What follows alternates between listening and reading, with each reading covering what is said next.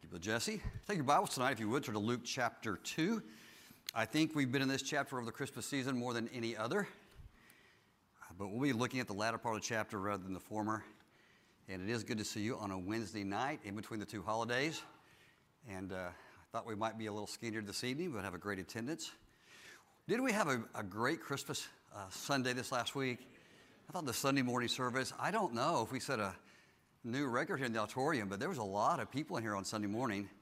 And then the stringed instruments on the platform Sunday night was absolutely beautiful. And I want to just thank all those who are involved in that again. That was a really special service. That night has always been very special and unique here at Eastland, but I thought all the stringed instruments just were a great touch, something very different here. And appreciate all those who made the effort to do that. Thank you for helping us build a great family memory. Well, in the reading, of course, over Christmas time, look at the Christmas story. There are some passages that I think were meant to be included in the reading, but we often don't go there. You know, in preaching, from the place I stand, I want the things I say to be instructive, and I want them to be encouraging, but not all preaching is necessarily encouraging.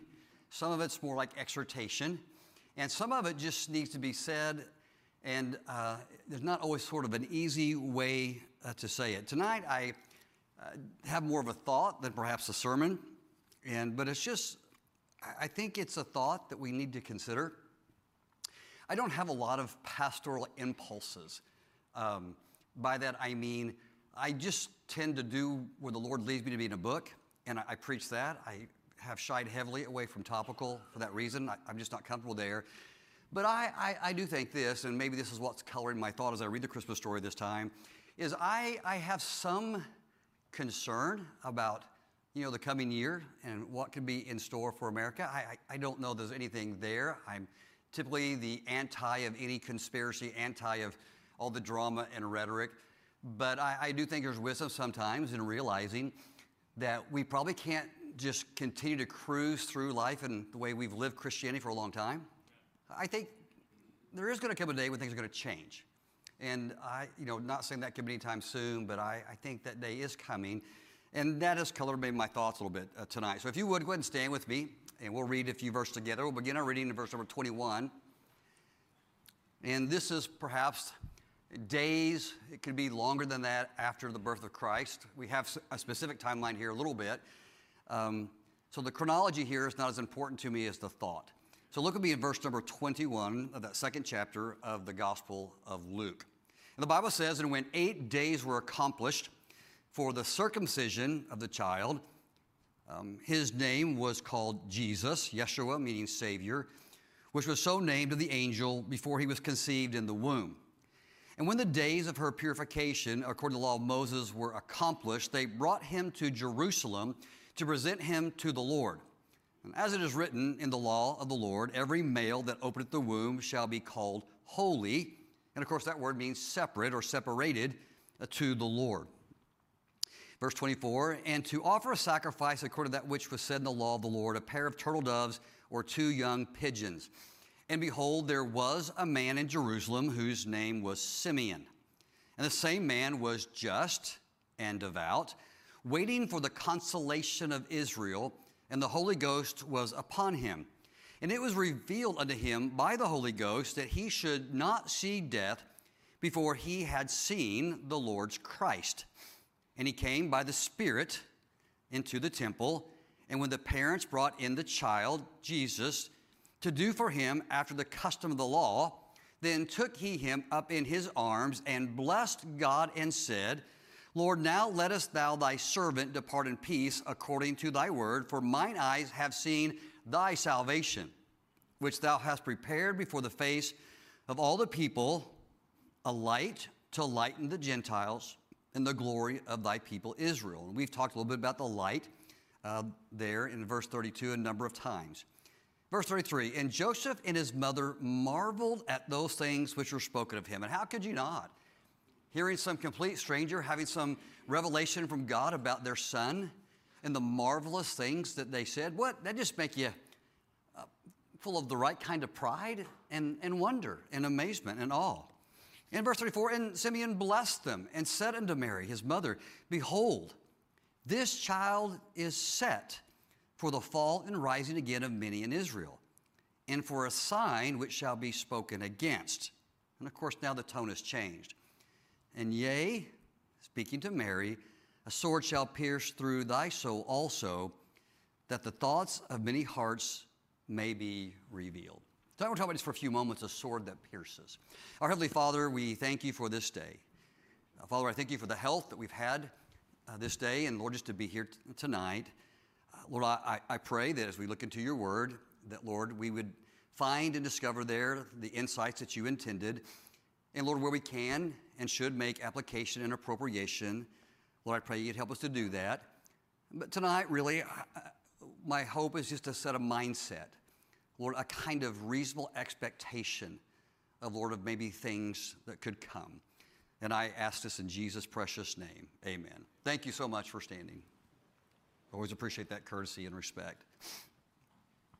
As I reflected one more time on Christmas and, of course, the birth of Christ, we've talked about its miracle, its necessity. We've talked about its redemptive role in fulfilling the purposes of God, his purposes through Christ on our behalf. Now, another thought here is disclosed to us tonight in Luke's account of the birth of Christ, and that thought is really about Christ's destiny and our decision related to the purposes of Christ. The Bible tells us that in the course of time after Christ's birth in Bethlehem, that his parents began their journey back and towards Jerusalem. Now, they, of course, were devout Jews themselves. And both Mary and Joseph took their child to the temple in accordance to the laws that are spoken here in the New Testament that were written in the Old Testament. And they were basically going to the temple. The way we might understand this would be to dedicate Jesus, to formally name him at this time and present him to the Lord. The word holy there in our text has the idea of being separated. I have numbers of books in my library. This one is just a book, but because of what's written herein and because of my reverence for it, this is a different book. It's, of course, different in that it is the Word of God. It's inspired by him. But even more than that, this is just a book that I might treat differently than I would treat other books. I have a different, it's set aside for a different purpose. And I have things like that in my life, and you would too.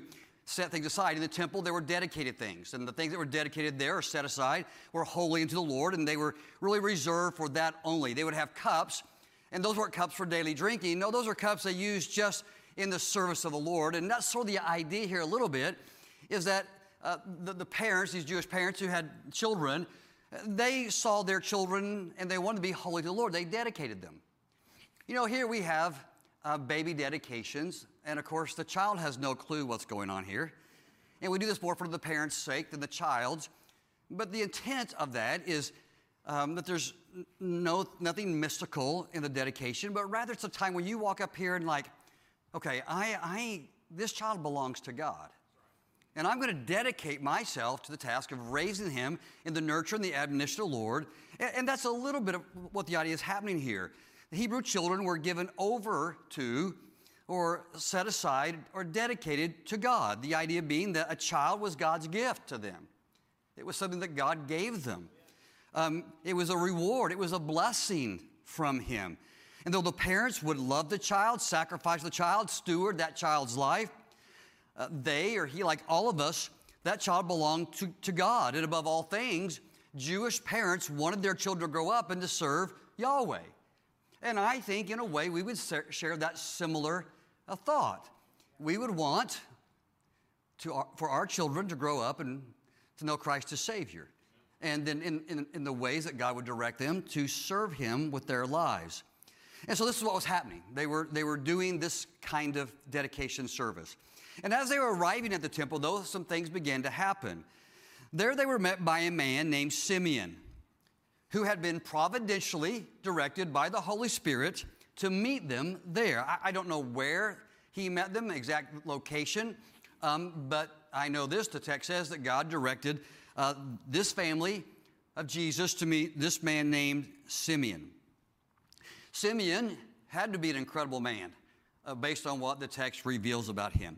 I don't know if he had title or recognition. He very likely could have been a priest in the Lord's service. He could have just been an older gentleman who loved the Lord dearly. But whoever he was, whether known by man or not, he certainly captured the attention of God for his life. The text says that God's estimation of him was that he was just and devout. The word just would be something we might understand as righteous. Here's a man who gave his life to live it in light of the Lord's reality, that he would stand before him one day. He strove to be righteous in a way that a man should be righteous. And he was devout. He loved God. He had a heart for God. He was a man who wanted to walk with the Lord. He just didn't want to know him theologically. He just didn't want to have an idea of God, but he knew God. He walked with the Lord. He was a man who had lived his life with the recognition and the reality that he would stand before God one day. And he believed that serving him was the noblest thing that he could do with his life. But Simeon didn't just love the Lord. Simeon also loved the Lord's people. He loved his nation. He loved God's people. And he longed for Israel's consolation. The word consolation means primarily comfort, but the idea here encompasses more than that. Simeon would have been a man versed. He would understand what the Roman occupation did to the psyche, to the limitations of their national freedoms. They were under Roman bondage at this time. They were not really free to be the nation that they would want to have been. And so the consolation would have been Israel's return to the glory that they once knew. It would have been for a time when they lived in peace, a time, of course, when the Messiah would come and lead them in these things. And he longed for the day where things would be right in Israel. And he knew that that would not come minus the Messiah's presentation to mankind. He desired this. Simeon, no doubt, had a knowledge of Israel's history. Both Judah and Israel had fell into captivity because of sin and rebellion. And he knew of God's work in the providence to bring the Jews back to the areas of Jerusalem through the efforts of Nehemiah, Zechariah, Ezra, and others. He knew the scriptures. This man Simeon knew that God would send an Emmanuel, God with us. There were people who understood the idea of Messiah, but they probably missed the great reality that this was God becoming man, and they probably specifically missed the fact that he had come to be a spiritual Savior and a would-be, in time, political Savior, social Savior. Simeon understood these things in a way that his contemporaries did not. I think he understood that the Christ would be not just a Savior of Israel, but as this text says, also a light and a Savior to the Gentiles. And because he saw this, he stood apart. And this knowledge and insight, devotion, understanding, set him apart as well in God's mind. He was unique. His greatest hope and prayer was that before he died, that God would allow him to look upon Israel's king and Savior. And, I think a lot of us could maybe relate to that. Something we want to see in our lifetime. Wouldn't it be great in our lifetime if Jesus came back? I mean, that would just be the most, forgive the current vernacular, epic thing in the world, That would just be so wonderful. I think we long for that, and I think as things and times get more unique and difficult, estranged from the ways of God, we long for that in a greater way. And Simeon had this incredible desire of heart. He wanted this particular unique favor from God that he could see, the Lord's Christ. And God told him by the Holy Ghost that would happen, that he would not see death before he saw with his own physical eyes the arrival of the Messiah. Well, on this day, when his parents had brought him into the temple to dedicate him and to formally name him as the angel had instructed him to, the name Jesus, the Savior, Simeon had already recognized him as such. He knew who Jesus was, that he was the Savior. And in a very special moment, I'm supposing Mary, sensing a divine trust in this older man who is reaching for her child, and some divine purpose in it, surrendered, her child into his arms. And in verse 28, we read what happens next. He took him up in his arms and blessed God. He's thanking the Lord for allowing him this unique privilege and miracle. And then look with me in verse 29. We'll just scan here very quickly. And then he says, "And the Lord, now lettest thou servant depart in peace according to thy word. For mine eyes have seen thy salvation, which thou hast prepared for the face of all people, a light to lighten the Gentiles," which is probably somewhat a singular insight, although the Old Testament said that. Not many of the Jews understood this. "And a glory for the people of Israel." This man was in many ways one of the very first humans to recognize a Savior in the Lord Jesus Christ. The shepherds had been told by the angels, but this man knew it by the Holy Ghost. The same way we recognize who Jesus is by the Holy Ghost working in his heart. And his paraphrase is, I can now die in peace. And Lord, you kept your promise to me, and I'm ready to go home. My eyes have seen your provision for the salvation of all the world. I've seen Jesus. Now, here's just kind of if.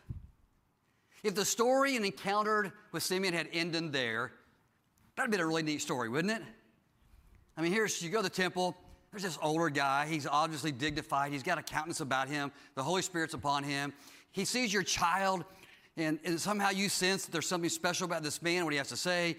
He takes your child, and he blesses him before God, and he talks about the wondrous gift that your child is to humanity.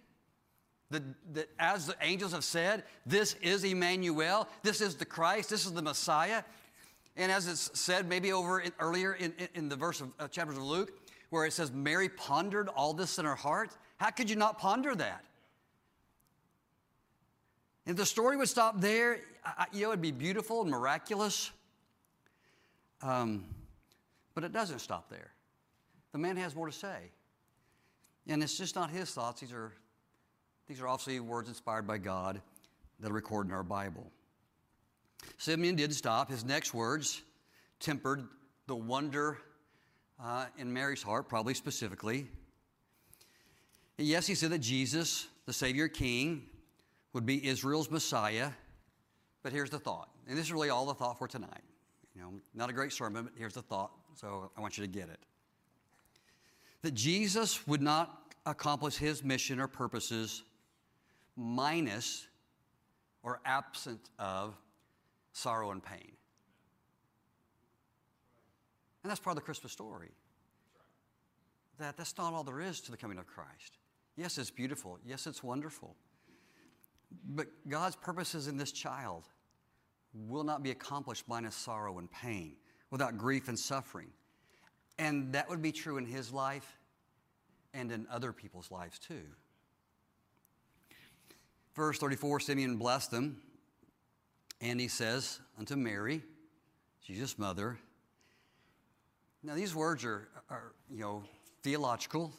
He says, "Now behold, this child is set." The word set there means destined. Like there's this specific destiny that this child has to fulfill. This child is destined. This child, in other words, is appointed. He's come for a specific purpose from God. And in that purpose, many will fall and many will rise based on what he is set to do and be and become for them.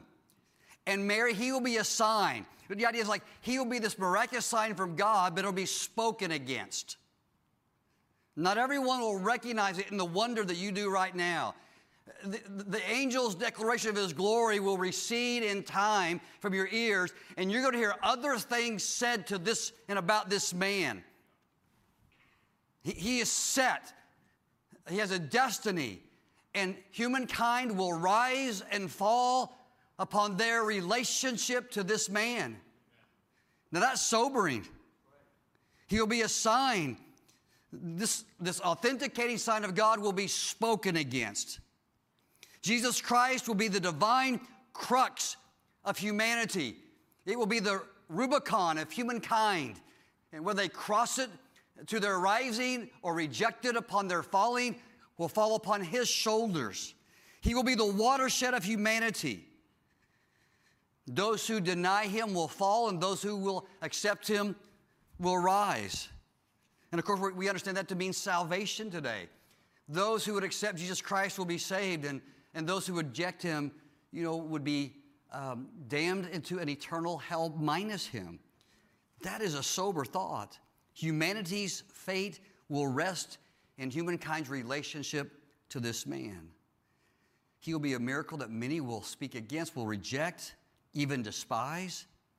And for others, they will be lifted into eternal life with him because of faith in him. Take your Bibles very quickly and turn to Matthew chapter 10. I want you to see a text there in chapter 10, and we'll look at verse 32 here in a moment. And we had this thought this year, and we talked about the peace of God.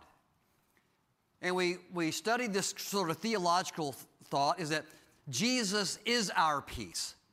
That the idea that the angels presented was not sort of this ubiquitous, hey, I want there to be peace on earth and I want you guys to get along.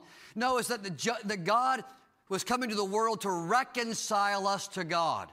He was coming to be our peace. He was going to be the propitiation for our sins. He was going to be our substitute. That was the peace. That was the kindness, the favor, the benevolence, the goodwill that God was extending to us as his grace. And that this idea that this kind of Christmas notion is that, boy, this is a great time for peace and goodwill. That's appropriate when peace is worked out of our hearts. But God came to bring peace for those who would have it. But Jesus Christ himself, well, he says it this way. Look with me, if you would, in verse 32. Whosoever therefore shall confess me before men, him will I confess also before my Father which is in heaven. But whosoever shall deny me, this is the rising and falling we talked about, before men, him will I also deny before my Father which is in heaven. And here's the thought we talked about a couple weeks ago. Think not that I am come to send peace on the earth. Jesus Christ is set for something different than that. Currently, I came not to send peace, but a sword. What does a sword do? Well, it divides. It separates. It's a watershed instrument. There's this side and that side. For I am come to set a man at variance against his father, and the daughter against her mother, and the daughter-in-law against her mother-in-law. And a man's foes shall be they of his own household. He that loveth father or mother more than me is not worthy of me. He that loveth son or daughter more than me is not worthy of me. And he that taketh not his cross and followeth after me is not worthy of me. He said it this way one more time. He that findeth his life shall lose it. He that loses his life for my sake shall find it. This is the thing that Simeon is talking about. Jesus Christ is going to be a watershed in people's lives. It'll be a defining moment in our lives. Either we will accept him and rise, or we will reject him and fall. But there's more to it than that. Is that there will be some difficulty in this process. Sometimes my choice to serve Christ, with all the blessings that come from that, the salvation, the security, the peace of mind and heart, all the blessings, what we enjoy as a church, hey, there are other things attached to it too. And not all of them pretty and beautiful. We can be a sign that is spoken against. Our decisions to serve Christ can bring opposition in a world that runs contrary to the flow and direction of my life and your life. There can be this pain in being a Christian. And I think that's what Simeon is talking about, and Jesus himself has said. And Simeon even makes it personal here. Now, I just think for a moment, moms and grandmas, you got a baby. In paraphrase, your son was born to achieve and fulfill God's plan of redemption. Yes, he will be Israel's king, but not before the fall and rising of many, and not without rejection and pain first. And Mary, you will suffer hearing what is said and done to your son. Quote, and a sword shall pierce through thine own soul also. In the angel's announcement, they rejoiced that Emmanuel had come. God's love and grace had appeared. This incredible work of the Holy Ghost. Mary was filled with wonder. But this lady was a mom, and she was a Jew. Her heart had to be overfilled with joy at this announcement. And in chapter 2, verse 19 of Luke, it says that she pondered. Again, that'd be a lot to think about. I'm carrying the Messiah, the Savior of the world, the King of Israel. Think where your thoughts would lead and run with that. Her understanding was probably at this point that she was blessed among all women. But now she's learning something. And this, again, is the thought. She's now learning that with privilege and purpose comes pain and sacrifice. Are you with me on this? I want you to see the connection. Yeah, she's blessed among all women, but man, her heart's going to be hurt. This is the great duality sometimes of life. And I'm not asking you to raise your hand or affirm this, but how many of you love somebody? How many of you love someone? Right? And the answer is all of us love somebody. Or we have loved someone. Isn't love a great emotion? Isn't it a wonderful blessing to have loved? But with love comes hurt, doesn't it? And I mean in every circumstance. You know, under the most favorable of circumstances, I live a good long life, but I die one day. I would like to think that Terry might mourn a little bit. Short time. And then my kids, you know, that the love they had for me for all those years might like, that hurts right now. And then my grandkids would think, man, that's hard. See, that's the way life is. For now, it doesn't get to all be just the good. It's not that that's any evil. It's just in the great blessing that is love, there's another side to it that can bring pain in a lot of different applications. In Mary's learning, hey, with privilege comes pain. With responsibility comes duty and sacrifice. And she was made to understand that one day her heart would be pierced, you know, in a great way.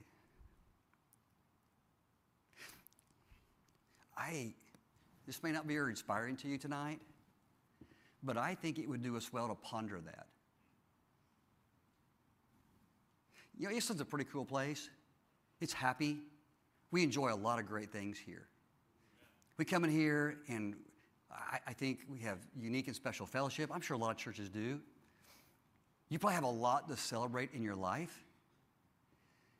And I think we may have lived through a very unique and special time in history where being a Christian maybe hasn't cost us a lot. You with me? Yes, now, I'm not sure that's the way it's supposed to be. And I certainly don't think all of our materialism and affluence has helped us. I don't think it's made us better people. But I guess here's the point. It is not the object of our lives to navigate life minus pain. But a lot of us live it that way. Okay? I'll turn preacher here just for a second. You with me? Okay? In other words, you can't just come to church and get all the blessings. Being a member here and a participant is going to cost you something. At least it should. Now, this is an associated principle, but everyone ought to give to that which they participate in. So, you know, we can talk about that financially, but we could also talk about that in volunteering to be part of the nursery or the ministries here. You know, there's just sort of this principle here that, yeah, there are a lot of blessings in what we do, but there might be a little bit of blood, sweat, and tears attached to it as well. There may be some times when serving God isn't always convenient. You may not always want to follow Brother Daniel's admonition and grab a track because, listen, the response I get in doing that isn't always positive. And no, it's not. But does that diminish our responsibility to do it? It does not. I mean, that is a minimal cross to bear. But now think about, we think we want to die for Christ, but we might struggle to pass out a tract for Christ. I mean, just trying to, you guys have a thought that, you know, there's a lot of, Christmas is wonderful, but that's not where the message stops. We ought to ponder a little more deeply what it really authentically means to be a Christian and the responsibilities and maybe even the sword that might come our way if we too are set for the defense of the gospel. If we take a stand. If we had some more watershed moments in our life where it's, yeah, this is right, this is wrong, this is what I'm supposed to do, this is what I don't want to do. This one's hard, this one's easy. This incarnate Jesus was God himself given for us. Accepting him is a choice that in one moment makes us either rise or fall. We're either saved or we're not. And for those that choose Jesus, yes, we get salvation. Yes, we get manifold blessing. Yes, we have this incredible enabling power of the grace of God within us. We have the privilege to love and to serve. We also have a purpose and a calling to follow in his footsteps. As Jesus himself intimated, there may be people in your own family who don't understand this. The world has forsaken because you have opinions about creation and the order of humankind that is lost to this world right now. Hey, it is not going to get any easier to believe those things going forward. It will only get harder. And we may experience swords in a different way if you and I genuinely make a decision to follow Christ. We're not going to always be universally appreciated and applauded for this decision to follow him. Being right, doing right in a broken, wrong-headed world that's going in a different direction than the Bible points us is going to be increasingly uncomfortable. Okay, look at me. And the solution this world needs in our country is not going to be found in a politician. That's right. Amen to that. It's going to be found in us. Yep. And there will be a cost associated with us doing what politicians and economists and other people cannot do. Amen. We are the salt, we are the light, we are the difference maker. It's when we call upon his name that God may choose to spare this country, not in any political candidate. Amen. Now that's a sober thought for Christmas, isn't it? So you're welcome. Well, why do you feel the need to, broadcast that in our happy Christmas time? Because I think passages like this are often overlooked. They're easily marginalized. The truth is Jesus was born in adversity. We have talked about that. He lived in adversity and he died in it. This mother was told, and the future disciples would be told there'd be cost in serving their Savior. That fealty would be difficult. Jesus said, we need to count the cost. That's what I'm asking us to ponder tonight. We have enjoyed an incredible time of blessing. Will we be equally united? Can we stand strong and happy and joyful and have all the blessings we have if suddenly a sword is presented to us in a different way? What if that's in our future? What if that's in the forecast? See, I just think this. I think pondering that for a moment can steel our hearts to be more prepared for those kind of moments. Since I'm deep diving into, maybe not popular, you know what happened right after Jesus was born? There's something else that happened. Jesus was born, the sky is filled with this myriad of angels. It's a spectacular, beautiful, wonderful, miraculous, divine moment. And soon after, Roman soldiers come for the children of Bethlehem. And the skies that heard the praises of God soon heard the weeping of Rachel. I don't know how many children that was. It doesn't make any difference, I suppose. It could have been few, it could have been many, but the point was, soon after the birth of Christ and all the joy, we see that sometimes this companion of grace is sometimes weeping in difficulty.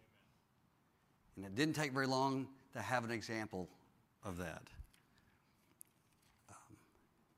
In the Emmanuel narrative, we are taught the difficult trial are the unavoidable attendants of grace. Choosing Jesus means We have chosen forgiveness. We have chosen joy. We have chosen peace. We have chosen purpose.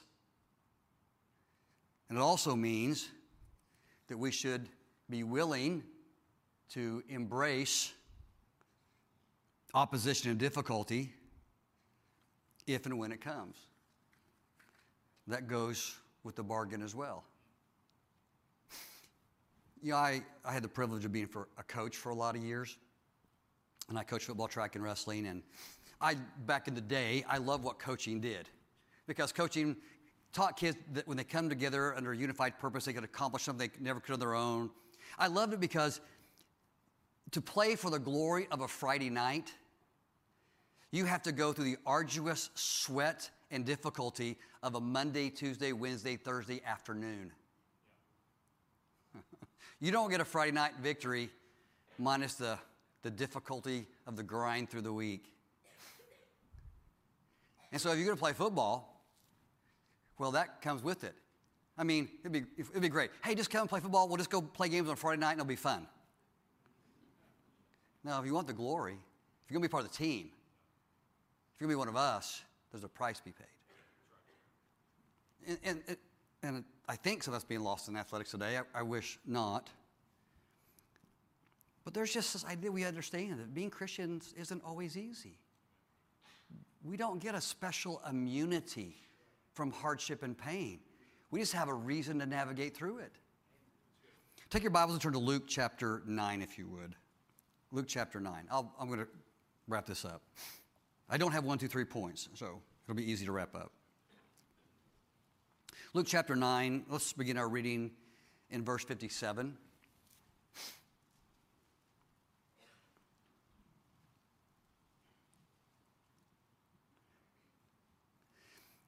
And it came to pass that as they went in the way, a certain man said to him, Lord, I will follow thee whithersoever thou goest. And Jesus said to him, Foxes have holes and birds of the air have nests, but the Son of Man hath not where to lay his head. Okay, stop. What's the point he's making? It's not about his economic social condition. Is that fair? He wasn't declaring homelessness. He's saying the path I've chosen is hard. And if you want to follow me, it'll be hard for you too. That is not what we hear in contemporary Christianity today. And he said to another, follow me. But he said, Lord, suffer me to first go and bury my father. And Jesus said to him, let the dead bury their dead, but go thou and preach the kingdom of God. And another also said, Lord, I will follow thee, but let me first go bid them farewell which are at home in my house.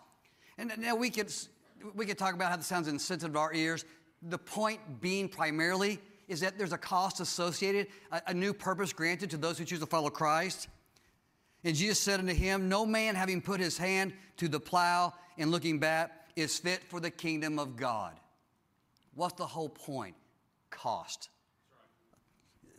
In another text, you don't start building without first comprehending what it's going to take to finish.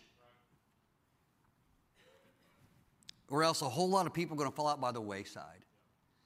I won't have you turn there, but 2 Corinthians chapter 4, verse 8, you know the text of the Apostle Paul. He's just talking about these incredible perplexities and difficulties he's going through. But then he says, you know, this is my life. There's this measure of hardship in it. But at the same time, I'm not defeated. I'm not overcome. I'm not going to quit. I'm not in despair. He goes on to say it this way, you know, in 2 Corinthians 12, when I am weak, then is he strong. The reason I had this thorn in the flesh is so that the manifold grace of God might be manifest in me. He said that we bear this grace and glory in vessels of clay so that God may be magnified in and through us. Nowhere does he says, you know, I'll ease all your suffering and pain. I won't remove it from you, although I think he does often. I think choosing to live right keeps us from 1,000 ills. But we still live in a fallen, sinful world, and the point being this, is that we're not going to escape all the pain, and one day, especially young people, young couples, this faith of yours may cost you something. It may not be easy as it is right now. I don't think it's going to be. I think, my opinion means very little, that times are going to change. My thought. I think a lack of mental preparation can lead to a failure in action in the future. Finishing and navigating difficulty, I think, is a place that we need to understand is where we can grow and Christ can be magnified in us. It's a place where our witness can be seen in a brighter way. In difficulty, our relationship with Christ becomes more real and genuine. Our faith is tested. I think if and when Rachel's weeping comes, we need to be strong enough to go through it. We need today to develop a strength for tomorrow. That's one reason Hebrews says, let's not forsake ourselves in the assembling of ourselves together. And in the context right there, because as my coming draws near, things are not going to get better. So like some simple decisions we need to make like today is no matter what comes down the pike, we're going to be in church.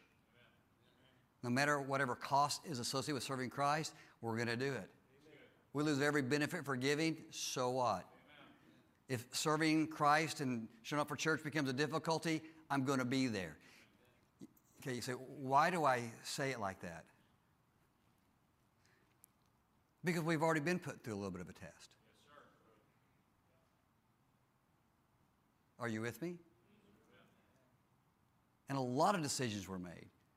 And I cast no judgment on them. But if you're thinking all the opposition we're going to face is going to be super overt and obvious, you may be misguided. I think Satan's more cunning than that. It may come and it will come.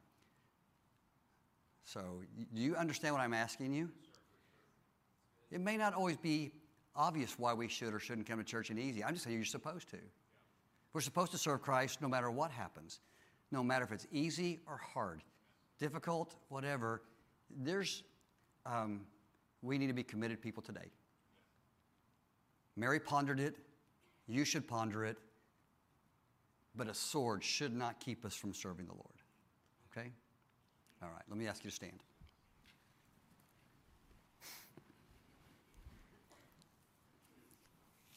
All right, let me ask you to bow your heads just for a few moments tonight, if you would.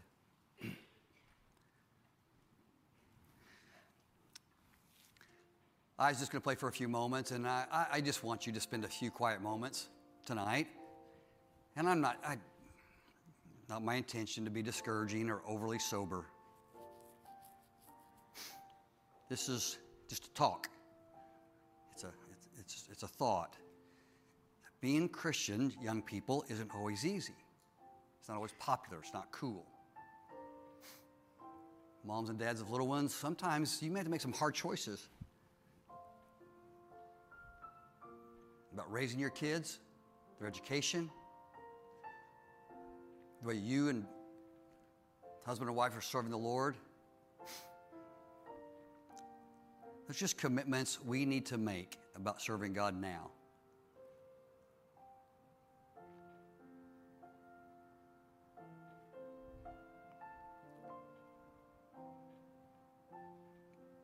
Our Heavenly Father, we thank you for all the Word of God, Lord, all of its admonitions and encouragements.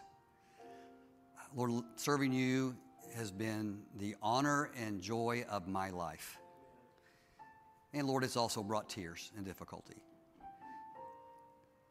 And Lord, I think that serves all of us to make us stronger and wiser, more empathetic. And Lord, I just pray this as we start looking towards a new year, Lord, a page turning, I just pray we'd all begin with the resolve to serve you no matter what, to be committed to you no matter what may come. And Lord, if your coming tarries, Lord, I just pray that we wouldn't ever fail to be watching, to be ready. And so, Lord, I just ask that you would help us understand serving you is something we do all the time, in good times and in bad, in times of blessing and times of difficulty. And Lord, that mind which was in you, I pray, would be found in us as well, in Jesus' precious name. Amen. All right, thank you tonight for your attention and, of course, consideration of the thought.